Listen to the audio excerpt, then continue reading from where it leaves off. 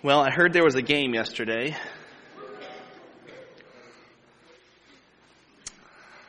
Who cares, right? Says the team that lost.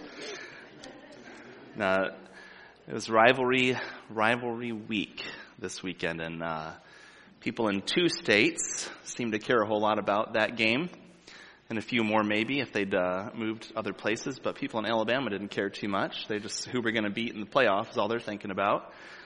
And it turns out today, church, did the sun rise? Jesus is still king. Amen. It's just a game. But it's a big, big rivalry, isn't it? The people of our state and Ohio and really the nation, it's the game. And it's fun, but it's football. And there's going to be a rivalry that we're going to see, or a potential rivalry, the idea of a rivalry in our text today. We are in John chapter 3. We're looking at verses 22 through 36. Verses 22 through 36. And we're just going to start with these 2 first words, after this. What was the previous passage about? Remember the conversation between Jesus and Nicodemus? These introductory words do not mean that the events that we're about to read happened right after the discussion, though. They could have happened a little while after, and after the conclusion of the Passover feast that week. But what this potential gap in time should do for us, and that John would use these words after this, he has chosen to put these 2 accounts back to back. Okay, so we had this conversation with Jesus and Nicodemus, and then we have this conversation between these disciples of John and John the Baptist. Okay, so there's going to be some comparison and contrast that we need to see between these 2 men, their thinking and their discussions that they have. Jesus and his disciples. After this, Jesus and his disciples went into the Judean countryside, and he remained there with them and was baptizing. They had left Jerusalem after the Passover, heading east toward the Jordan River, Jesus and his disciples, and they spent time there. The word for remained would indicate that this wasn't just a few hours of time. They would have stayed for at least a few days, if not more, if not longer. So a couple of things about this baptizing. We want to ask, okay, now Jesus and his disciples are baptizing. What's the deal with that? What's going on here? Number one, Jesus himself, we know from John 4:2, wasn't doing the baptizing. Okay, it says that he didn't do any of that. Think Paul versus Apollos in 1 Corinthians chapter 1. Nobody could feel like they had special powers or anything like that because Jesus baptized them. Does that make sense? Say, oh, you got baptized? Well, guess who baptized me? Jesus. There wasn't any of that going on, okay? But secondly, this baptism would have been similar to the baptism of John. This isn't yet Christian baptism. That doesn't come into play until after the Great Commission is given. And then we read in Acts the day of Pentecost, and they were being baptized that day and added to the number of the church. This is a different kind of baptism. This is the same kind of baptism that John was baptizing with. Jewish people were undergoing a ceremonial cleansing that was generally reserved, remember, for those unclean Gentiles. We say that with quotes, those unclean Gentiles. So Jesus and his disciples are doing the same thing. There's these 2 ministries, John the Baptist and his disciples, baptizing a baptism of repentance, and Jesus and his disciples baptizing with a baptism of repentance. You see the difference here? There doesn't seem to be one, does there? They're doing the same thing. So we have a little rivalry, potentially. Not like Ohio State and Michigan, though. And I don't say that because Urban Meyer's 7-0 against Michigan. That has nothing to do with it. But this isn't like sports. This is more like customers. This is more like maybe a Pepsi versus Coke type of rivalry, or a UPS versus FedEx, or a Ford versus GM. Maybe Visa versus MasterCard. Who was going to say American Express? I don't know, whatever. Apple versus PC. CVS versus Walgreens. When you see one of those 2 go up on one corner, what do you expect to see on the other corner within the next month? Right? It's coming. Just wait. Starbucks versus Tim Hortons, Big B's, something like that. Jesus versus John the Baptist. Let's find out. Verse 23. John also was baptizing at Aenon near Salem because water was plentiful there, and people were coming and being baptized. This location was up north from where Jesus and his disciples were. John the Baptist and his disciples had set up shop now within the borders of Samaria. So an interesting note here, the Aenon means springs. So it's fitting that there was plenty of water there, okay? And John was baptizing there as opposed to, say, a desert where there was no water. You see that in the text? Because water was plentiful there. Okay, John the Baptist didn't do ministry where there was no water. That makes sense, doesn't it? Why wouldn't he do his ministry where there was no water? Well, he assumed that there were going to be baptisms occurring. He was set up for success, wasn't he? That was the fruit of his ministry. He had himself prepared for there to be fruit in his ministry. He didn't preach where there was no water. He was prepared for success. He was prepared for victory. It's a good perspective for us to have. It says here, though, parenthetically in verse 24, that John had not yet been put in prison. Okay, an interesting side note here, John's imprisonment and death are not really recorded in the Gospel of John, but only alluded to here in this verse. The details of John's imprisonment and his death are recorded in Matthew 14, Mark 6, and just briefly mentioned in Luke 9. So let's turn real quick to Matthew 14 and see exactly what happened there with John. Matthew chapter 14, and starting in verse 1.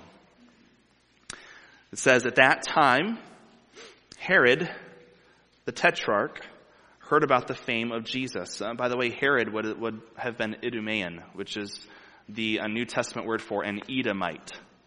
So Herod was a descendant of Edom, who is Esau. And they would have been loyal to Rome. So Herod the Tetrarch heard about the fame of Jesus, and he said to his servants, this is John the Baptist. He's been raised from the dead. That is why these miraculous powers are at work in him. He's fearful. For Herod had seized John and bound him and put him in prison for the sake of Herodias, his brother Philip's wife, because John had been saying to him, it is not lawful for you to have her. So Herod had desired his brother's wife, so got her to divorce her husband, his brother, and then married her. And John the Baptist said, bad move. And as a result, Herod put him in prison. Okay? Verse 5, and though he wanted to put him to death, he feared the people because they held him to be a prophet. But when Herod's birthday came, the daughter of Herodias, his wife, his new wife, danced before the company and pleased Herod, so that he promised with an oath to give her whatever she might ask. That would sound really wise. Prompted by her mother, she said, give me the head of John the Baptist here on a platter. So she doesn't like him very much either. And the king was sorry. Why? Because he feared the people. But because of his oaths and his guest, he feared the people. He's in a tight spot. He fears the people and he fears the people. And when people have different ideas than other people, you're in trouble, aren't you?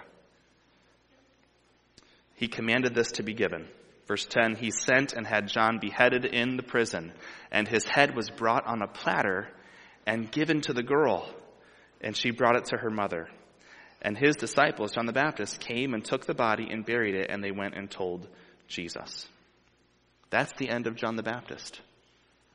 Pretty amazing to think that the man who Jesus called the greatest who ever lived died by beheading at the hands of a powerful political leader who stole his brother's wife, enjoyed watching his niece/stepdaughter dance seductively, and was a slave to the opinions of the people around him.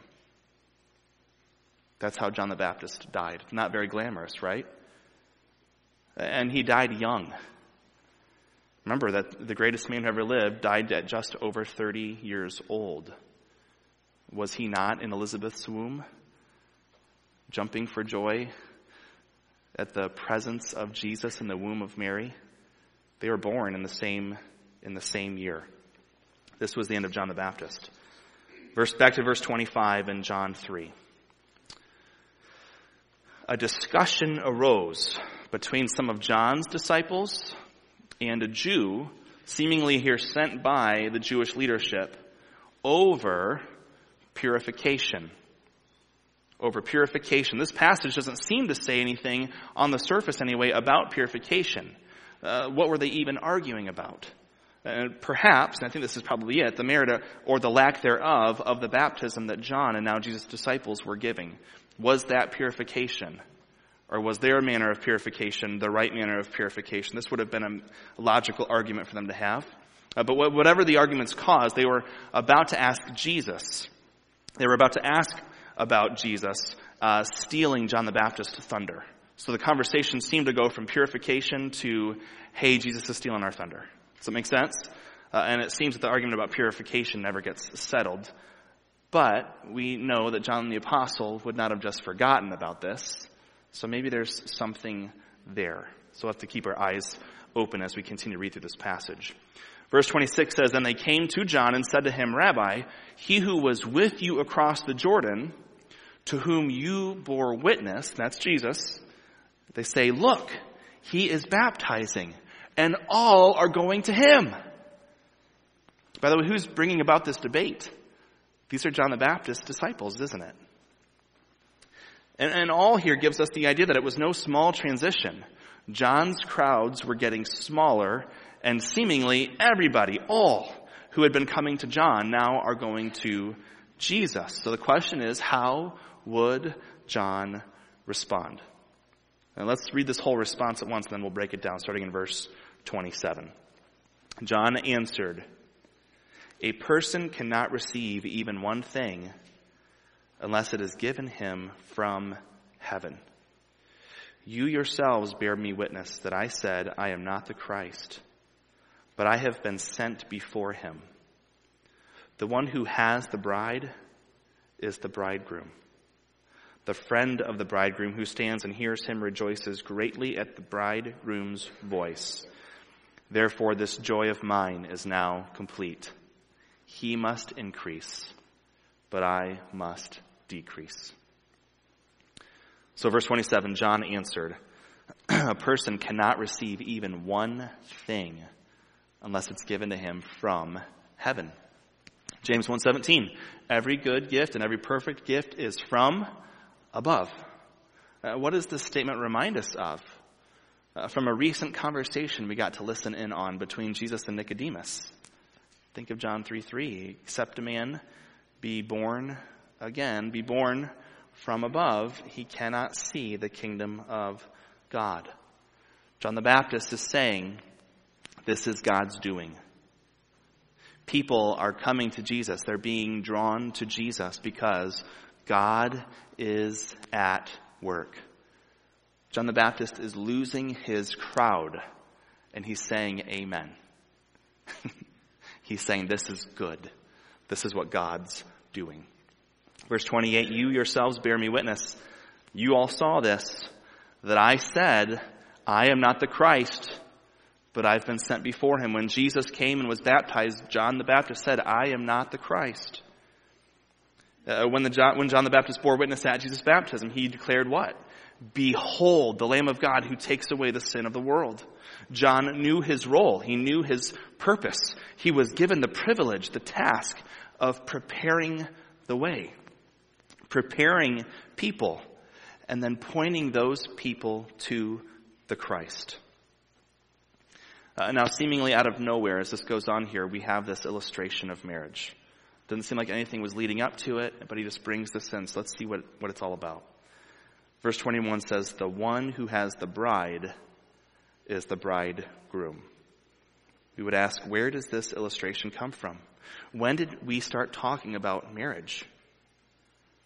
But we might know in numerous places in the Old Testament, primarily in the prophets, we see Israel compared to a bride. So this would have been in the minds of the people. Ezekiel 16 says this. This is verses 8 through 14. "When I passed by you again and saw you, behold, you were at the age for love." This is God speaking to Israel. "And I spread the corner of my garment and covered your nakedness." Remember Boaz and Ruth? And Ruth was told to go to Boaz at the threshing floor and that he was going to cover her, and it was a sign of their engagement, if you will. It says, I spread the corner of my garment over you. I made my vow to you and entered into a covenant with you, declares the Lord God, and you became mine. Then I bathed you with water and washed off your blood from you and anointed you with oil. I clothed you also with embroidered cloth and shod you with fine leather. I wrapped you in fine linen and adorned you and covered you with silk. I adorned you with ornaments and put bracelets on your wrist and put a chain on your neck. And I put a ring on your nose and earrings in your ears and a beautiful crown on your head. Thus you were adorned with gold and silver. And your clothing was of fine linen and silk and embroidered cloth. You ate fine flour and honey and oil. You grew exceedingly beautiful and advanced to royalty. And your renown, Israel, went forth among the nations because of your beauty. For it was perfect through the splendor that I had bestowed on you, declares the Lord. But also in the New Testament, that's the Old Testament, but also in the New Testament, where do we hear this language of the groom and the bride? We spoke briefly about this last week. The passage is Ephesians 5. Verse 25 says, husbands, love your wives as Christ loved the church and gave himself up for her, that he might sanctify her, having cleansed her by the washing of water. Think about that, the washing of water. Remember John 3:5, born of the water and the Spirit. Ezekiel 36, I will sprinkle clean water on you and you shall be clean. By the washing of water with the word. Faith comes by hearing of the word.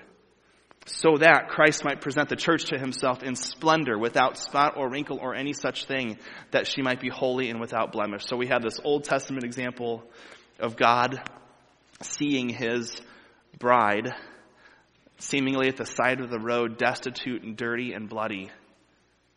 And he picks her up, lifts her up, cleans her, washes her, makes her beautiful. We have this New Testament picture of Christ seeing the church in the same manner and washing her, cleaning her by giving himself up for her. And it's interesting in context here with this passage, I often would think about the process of sanctification, meaning progressively becoming to be more like Jesus. And that washing with the water by the word, I would think about that more so on the aspect of becoming more like Christ and growing as a Christian. But these other passages with this, what does it look like? When Jesus sees the church and sees his bride, how does he view her to be? Is she still down by the road and covered in blood and dirt and her sin? Or is she without spot, without wrinkle, without blemish, or any such thing? Isn't that amazing? Now, are we there yet? Is that where we are, church? So we have this again, this seemingly already, this is done because it's finished in Christ, and this not yet. We're not quite there yet in ourselves, in reality, in our life, in our walk with him. Remember that sanctify has a couple different meanings. It can mean set apart. So Christ set us apart from the rest of the world. It also means the process of progressive sanctification, being changed and conformed bit by bit into the image of Christ. And also that final sanctification that we would also call glorification. We're made to be just like him. When this without spot, blemish, or wrinkle actually happens. And it's really true of us. Amen? That's going to be a good day. That's going to be a good day. But Jesus, in his death on the cross, the moment you put your faith and trust, when you believed, this was the position you held. Perfect. Spotless. Because you achieved it, or because he washed you. Right? Because he washed us. And again, like we talked about with the gospel and helping us in life, how does that make us think about our wives, husbands? Nobody's perfect on this earth, but how does Jesus see his bride? And what does that motivate? Knowing that Philippians 1:6 that says that he can be faithful and just to complete The work that he started in us, it's as good as done. Well, how does it make us think about the church? This church has its flaws, just like every other church on the face of this earth. But do we quit on it? Christ is going to perfect it. It's been bought by the precious blood of Jesus Christ, and he loves it. Right? We can have a love that is given by the truths of the gospel for the places that God has put us and in our relationships with other people. That requires humility, doesn't it? Because we are those people. Right? I was that person on the side of the road that was bloody and dirty and a wreck. And Jesus washed me. And he did the work. So let's praise him. And by the way, in both of these passages, and we know this, who's doing all the work? In Ezekiel and Ephesians, who's doing this cleaning, cleansing work? Who is doing the sanctifying? Who is doing the purifying? Remember the question, the arguments about purification? Okay, in bringing up the marriage imagery, John the Baptist is also answering the purification question. It's not the jars. Remember the wedding in Cana? Little wedding imagery here after the miracle at Cana. It's not those jars, the purification jars. It's not the water in the Jordan River. It's the blood of Jesus. It's not the jars. It's not the Jordan. It's Jesus. That's where purification comes from. He continues in verse 29. He says, the friend of the bridegroom who stands and hears him rejoices greatly at the bridegroom's voice. The friend of the bridegroom is kind of like the best man, but not exactly. In Jewish culture at that time, the friend of the bridegroom had some major responsibilities, two of which were, one, making sure all of the preparations were made, and two, presenting or handing off the bride to the bridegroom. So it kind of makes sense, doesn't it? That John the Baptist would call himself the friend of the bridegroom. And he says in this, who stands and hears him and rejoices greatly at the bridegroom's voice. John the Baptist, like everyone else who becomes a follower of Jesus, hears his voice and rejoices and follows him. John 10, my sheep hear my voice and they follow me. Now, because the bridegroom has come, therefore, he says, therefore, in verse 29, this joy of mine is now complete. Because John the Baptist truly loved Jesus Christ and was surrendered to the Lord's will, his joy increased as the Savior increased. He said in verse 30, he must increase, but I must decrease. John the Baptist knows, and this was the message from the first witness, the first testimony of John the Baptist, it's not about me. It's not about me. His joy grew in proportion to the exaltation of Jesus Christ. May this be true of all of us as well. The greater the Savior grew in the hearts of man, the greater the glory he received, the greater the joy. Do you know what gave John the Baptist joy and peace when he was in prison? Remember later on, when he's in prison, before he's beheaded, he's feeling down in the dumps, as we would expect anybody to in that condition, right? But what gave him confidence? What gave him assurance? He asked Jesus, you're the one, right? Because this is what I live for. You'd think the thing you were put on earth to do, you'd be wondering when you're in that position, did I do my job? And Jesus says, tell John the Baptist this. Remember that? The blind are receiving their sight, the deaf are hearing, the dead are being raised. John the Baptist was affirmed Jesus is the Christ. He is the bridegroom. That is what gave him joy and sustained him. The same was true for Paul in Philippians 4 when he wrote from prison, rejoice in the Lord always. And the same is true for us.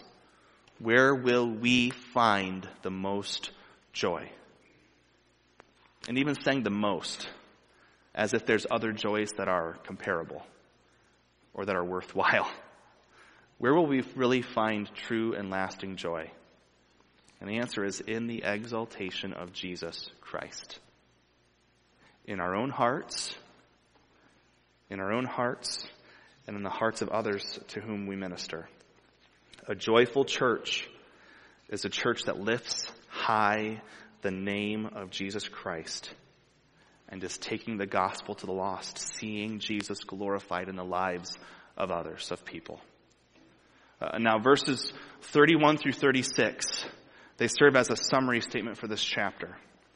And it sums up a comparison and a contrast of Nicodemus and John the Baptist. The quote marks end at the end of verse 30, if you see that in your Bible. So the idea is that John the Baptist has now stopped talking.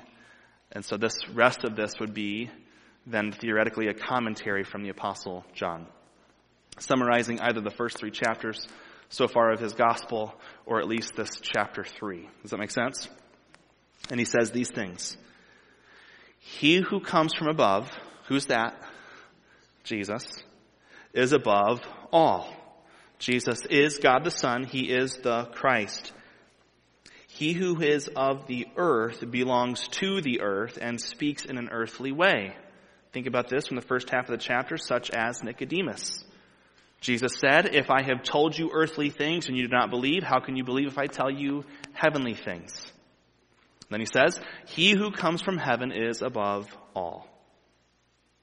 He bears witness to what he has seen and heard. Remember, Jesus said this in verse 13. Yet no one receives his testimony. Then, whoever receives his testimony, that's interesting that it would say that. No one receives it. Whoever receives it, the wind blows where it will. Jesus said that. Whoever receives his testimony sets his seal to this, that God is true. Sets his seal as a figure of speech, like the signet rings that the kings used for their decrees, as if they were signing it. So today we would use our written signature, right? When you buy a house, you sign about 500 times your signature and your hands get tired and all that. It's like us saying today, I've signed off on this. I've signed off on this.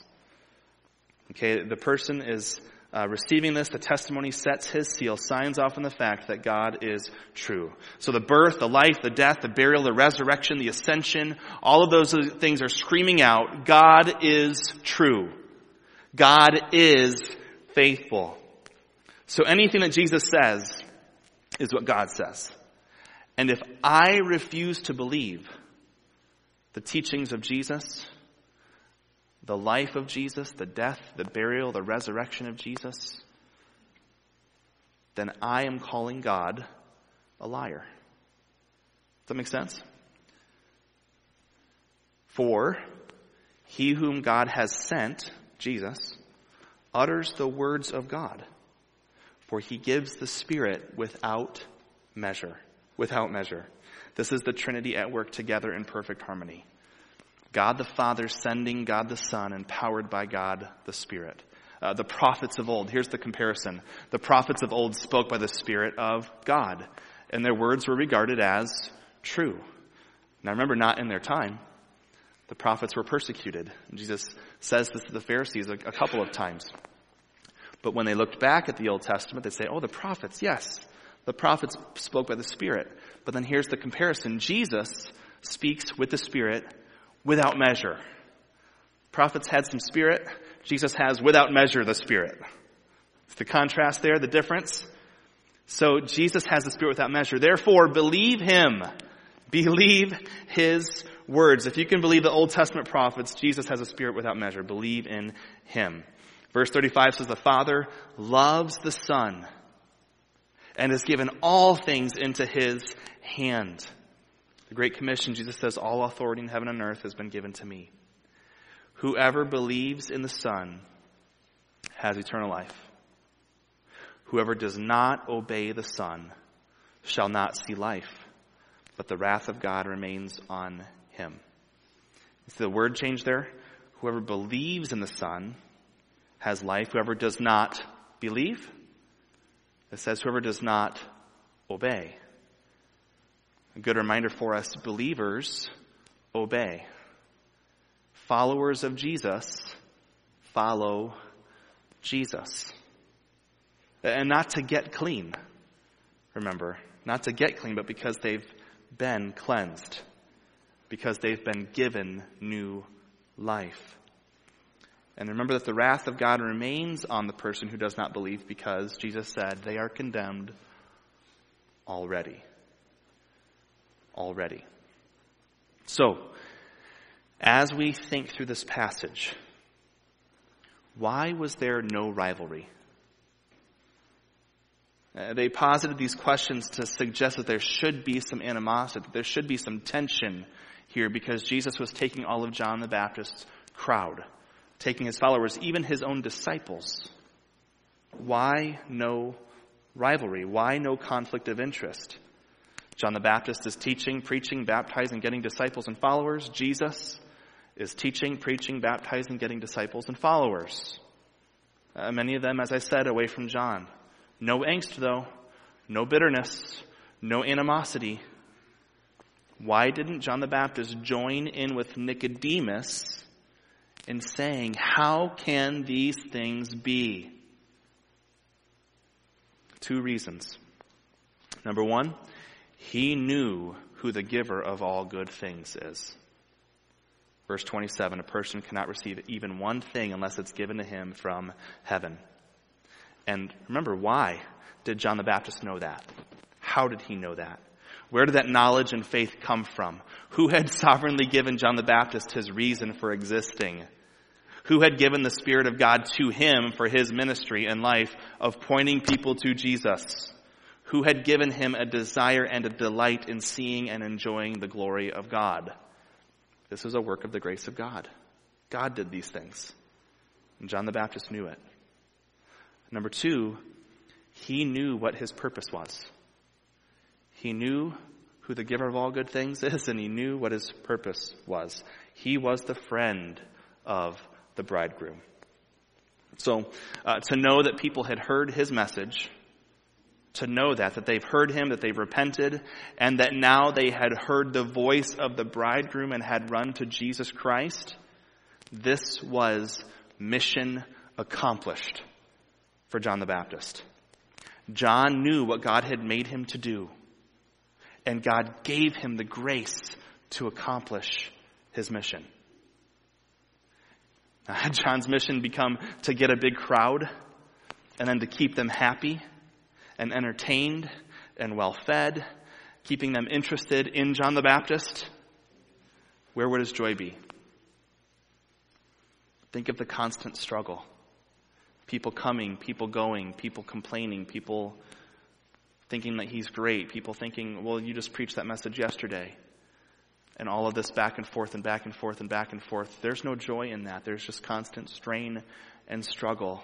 And the joy of having a new follower lasts how long?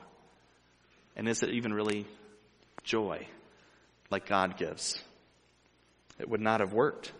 That's backward. Simply put, the reason John was so happy to step away from this apparent rivalry and conflict is because he knew who God is. And he knew who he was. John the Baptist had a right view of God and a right view of himself. He had a right view of Jesus and a right view of himself. John the Baptist had joy in the exaltation, in the glorifying of Jesus, because John the Baptist was not on Team John the Baptist. He was on Team Jesus. Nicodemus personifies in chapter 3 the people who believed the Messiah was to be on their team. Remember, the coming of the Messiah was to be their crowning moment. So the Messiah, in their thinking, was supposed to be on Team Nicodemus, or Team Pharisees, or Team Temple, Team Sanhedrin. And they had it all upside down. It was upside down. Jesus is the king of Team Jesus, it turns out. Right? And it can only be that way. And we might say, well, doesn't that sound self-centered? If I can't be on Team Andy, why does Jesus get to be on Team Jesus? That's not fair. Well, let's think about that for a second. Let's think about that. If Jesus were on anybody else's team that way, it'd be a disaster. Satan tempted Jesus with a shortcut to rule over the earth, didn't he? And it would have negated the cross. The Jews wanted their Messiah to give them their national sovereignty back. And if they would have gotten that, it would have negated the nations. Okay, these were the cultural felt needs at the time. Instead, Jesus humbled himself, Philippians 2. He humbled himself, took on flesh, and died on the cross for his bride, for the church. And it consisted of people from every tribe, every tongue, every nation. We might say, well, boy, Jesus is on team Jesus. He's awfully self-centered. The God of the universe who spoke everything into existence took on flesh and lived like we live. That's not a whole lot of cockiness on display there. Now, we groan, don't we, in this flesh. We feel the aches and pains and the fatigue and the hunger and the sickness. And we see forward, and if Christ doesn't come back first, we see death. And it's not the death part, it's the dying part we don't like, right? Jesus took all that on. He took all that on. That's not cocky. That's humility. And he didn't just die, he died at the hands of his own creation. And not just any death, but death on a cross. He humbled himself and did that for us. Now today, in our cultural context, the Jews wanted their national sovereignty. In our context today, we might get the idea that Jesus exists to give us a good day, where everything goes our way. Our bank accounts increase. We have nicer things. Our appearance improves. Our loved one and friends and even some strangers are super excited to see us and to be graced with our presence. Right? We'll feel strong. We'll have a high and positive view of ourselves. We'll not even get sick. And we think Jesus exists to give us all of those things. And by the way, just think about this for a second. If we just described there what we think about when we think about heaven, and we do, don't we? And all those things, are those things great? Will heaven be awesome in those kinds of ways? Yes. But is that what the definition of awesome is in heaven? We have to be careful that we don't look forward to Christ coming and say, finally, I'll get everything I want. Because those things are not the things that give us joy. There's a lot of healthy people that are very sad. Our greatest joy comes in the person of Jesus Christ. The reason why all those things are true of heaven is because he's there. And because he's making everything new. His glory will outshine all of those things. All of those things. But this is the culture that we live in, isn't it? And these are the things that pull on our hearts. Realize, though, how we feel about Jesus when we have a bad day. If these are the things that pull on our hearts, and if these are the things that we think Jesus exists to do and to accomplish, what happens when I have a bad day? Or a bad week, or a bad month, or a bad year? And this is where we start getting angry with God, as if he's not keeping up his end of the deal. And if I get stuck in the trap of thinking that Jesus has to be on Team Andy, where's the relationship? What are my expectations? Where is my joy? And how big will my joy be? And there is no joy in that, is there? Jesus has to be on Team Jesus because he is God. It turns out I am not the center of the universe, but he sort of is. He is. He is our maker.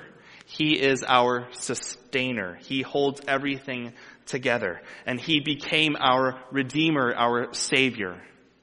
Remember those purification jars at the wedding at Cana? Why are those purification jars no longer necessary? Because of Jesus. Remember the argument about the merits of John's baptism for purification? Why is that baptism no longer necessary? Because of Jesus.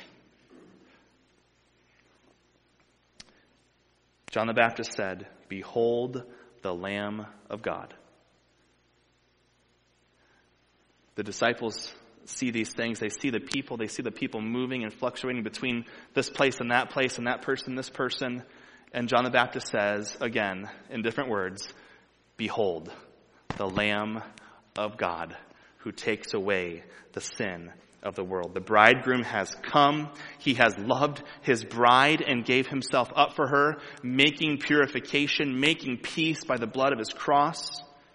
And his sheep, his team, hear his voice and they follow him. And Jesus says, when you think about it in this way, Jesus says, Dave, you're on my team. Barb, you're on my team. Jacob, you're on my team. Remember at recess when you were a kid? Maybe you don't. The 2 captains get chosen for whatever game you're playing. Let's play kickball today. We're going to play some kickball. There's 2 captains, and the one captain says, Mitchell, you're on my team. And you go, oh, all right, I got picked first. And you get up there, right? And you jump and you get behind your captain and then you start, pick that guy too. But that's not how heaven works. But Jesus calls your name. Lazarus, come out of the grave. What did Lazarus do? Oh, all right. He comes up out of the grave and he's come to life. Jesus calls your name. We hear his voice and we rejoice. We jump up and we get over there behind our captain. And we're on his team. Being on Team Jesus, or being born again, being born from above, becoming a child of God in Christ. John the Baptist's joy, these are the things that are John the Baptist's joy. It becomes our joy. Please realize your greatest joy is not in having a bunch of good days consecutively for your whole life.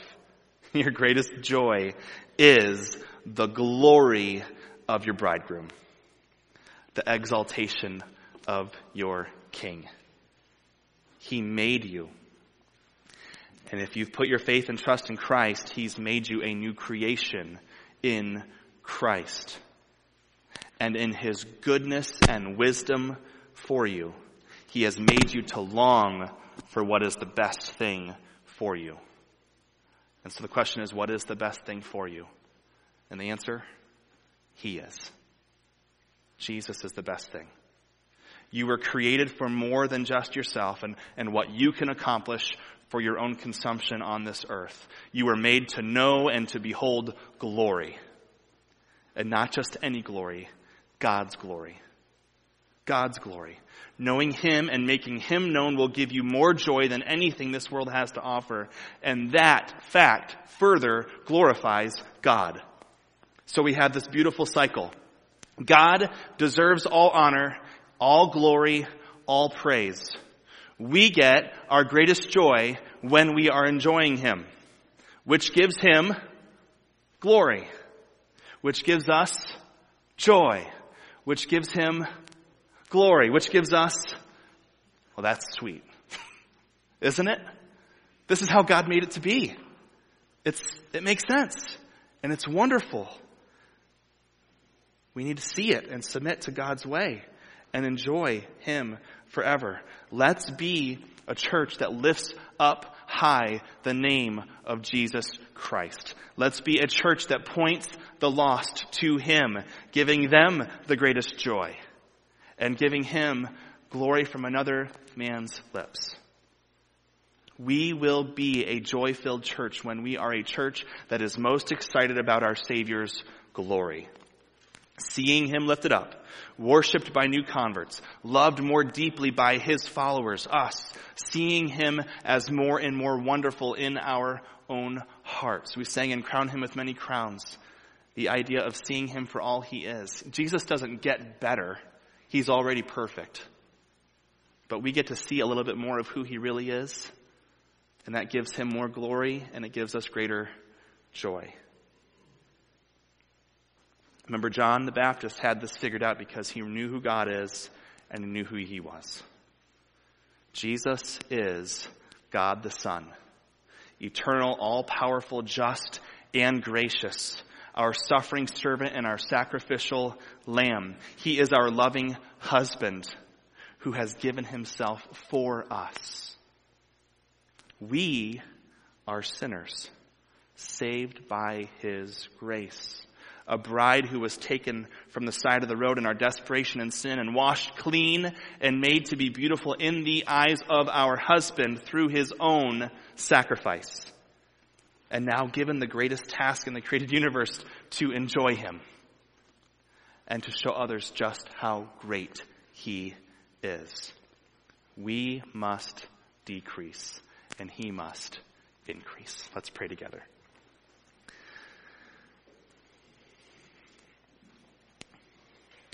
Lord, we thank you for giving us joy. God, please help us to see in our own hearts where all the places might be that we look to for the joy that only you can give. Whether it be the praise of man or a relationship with a person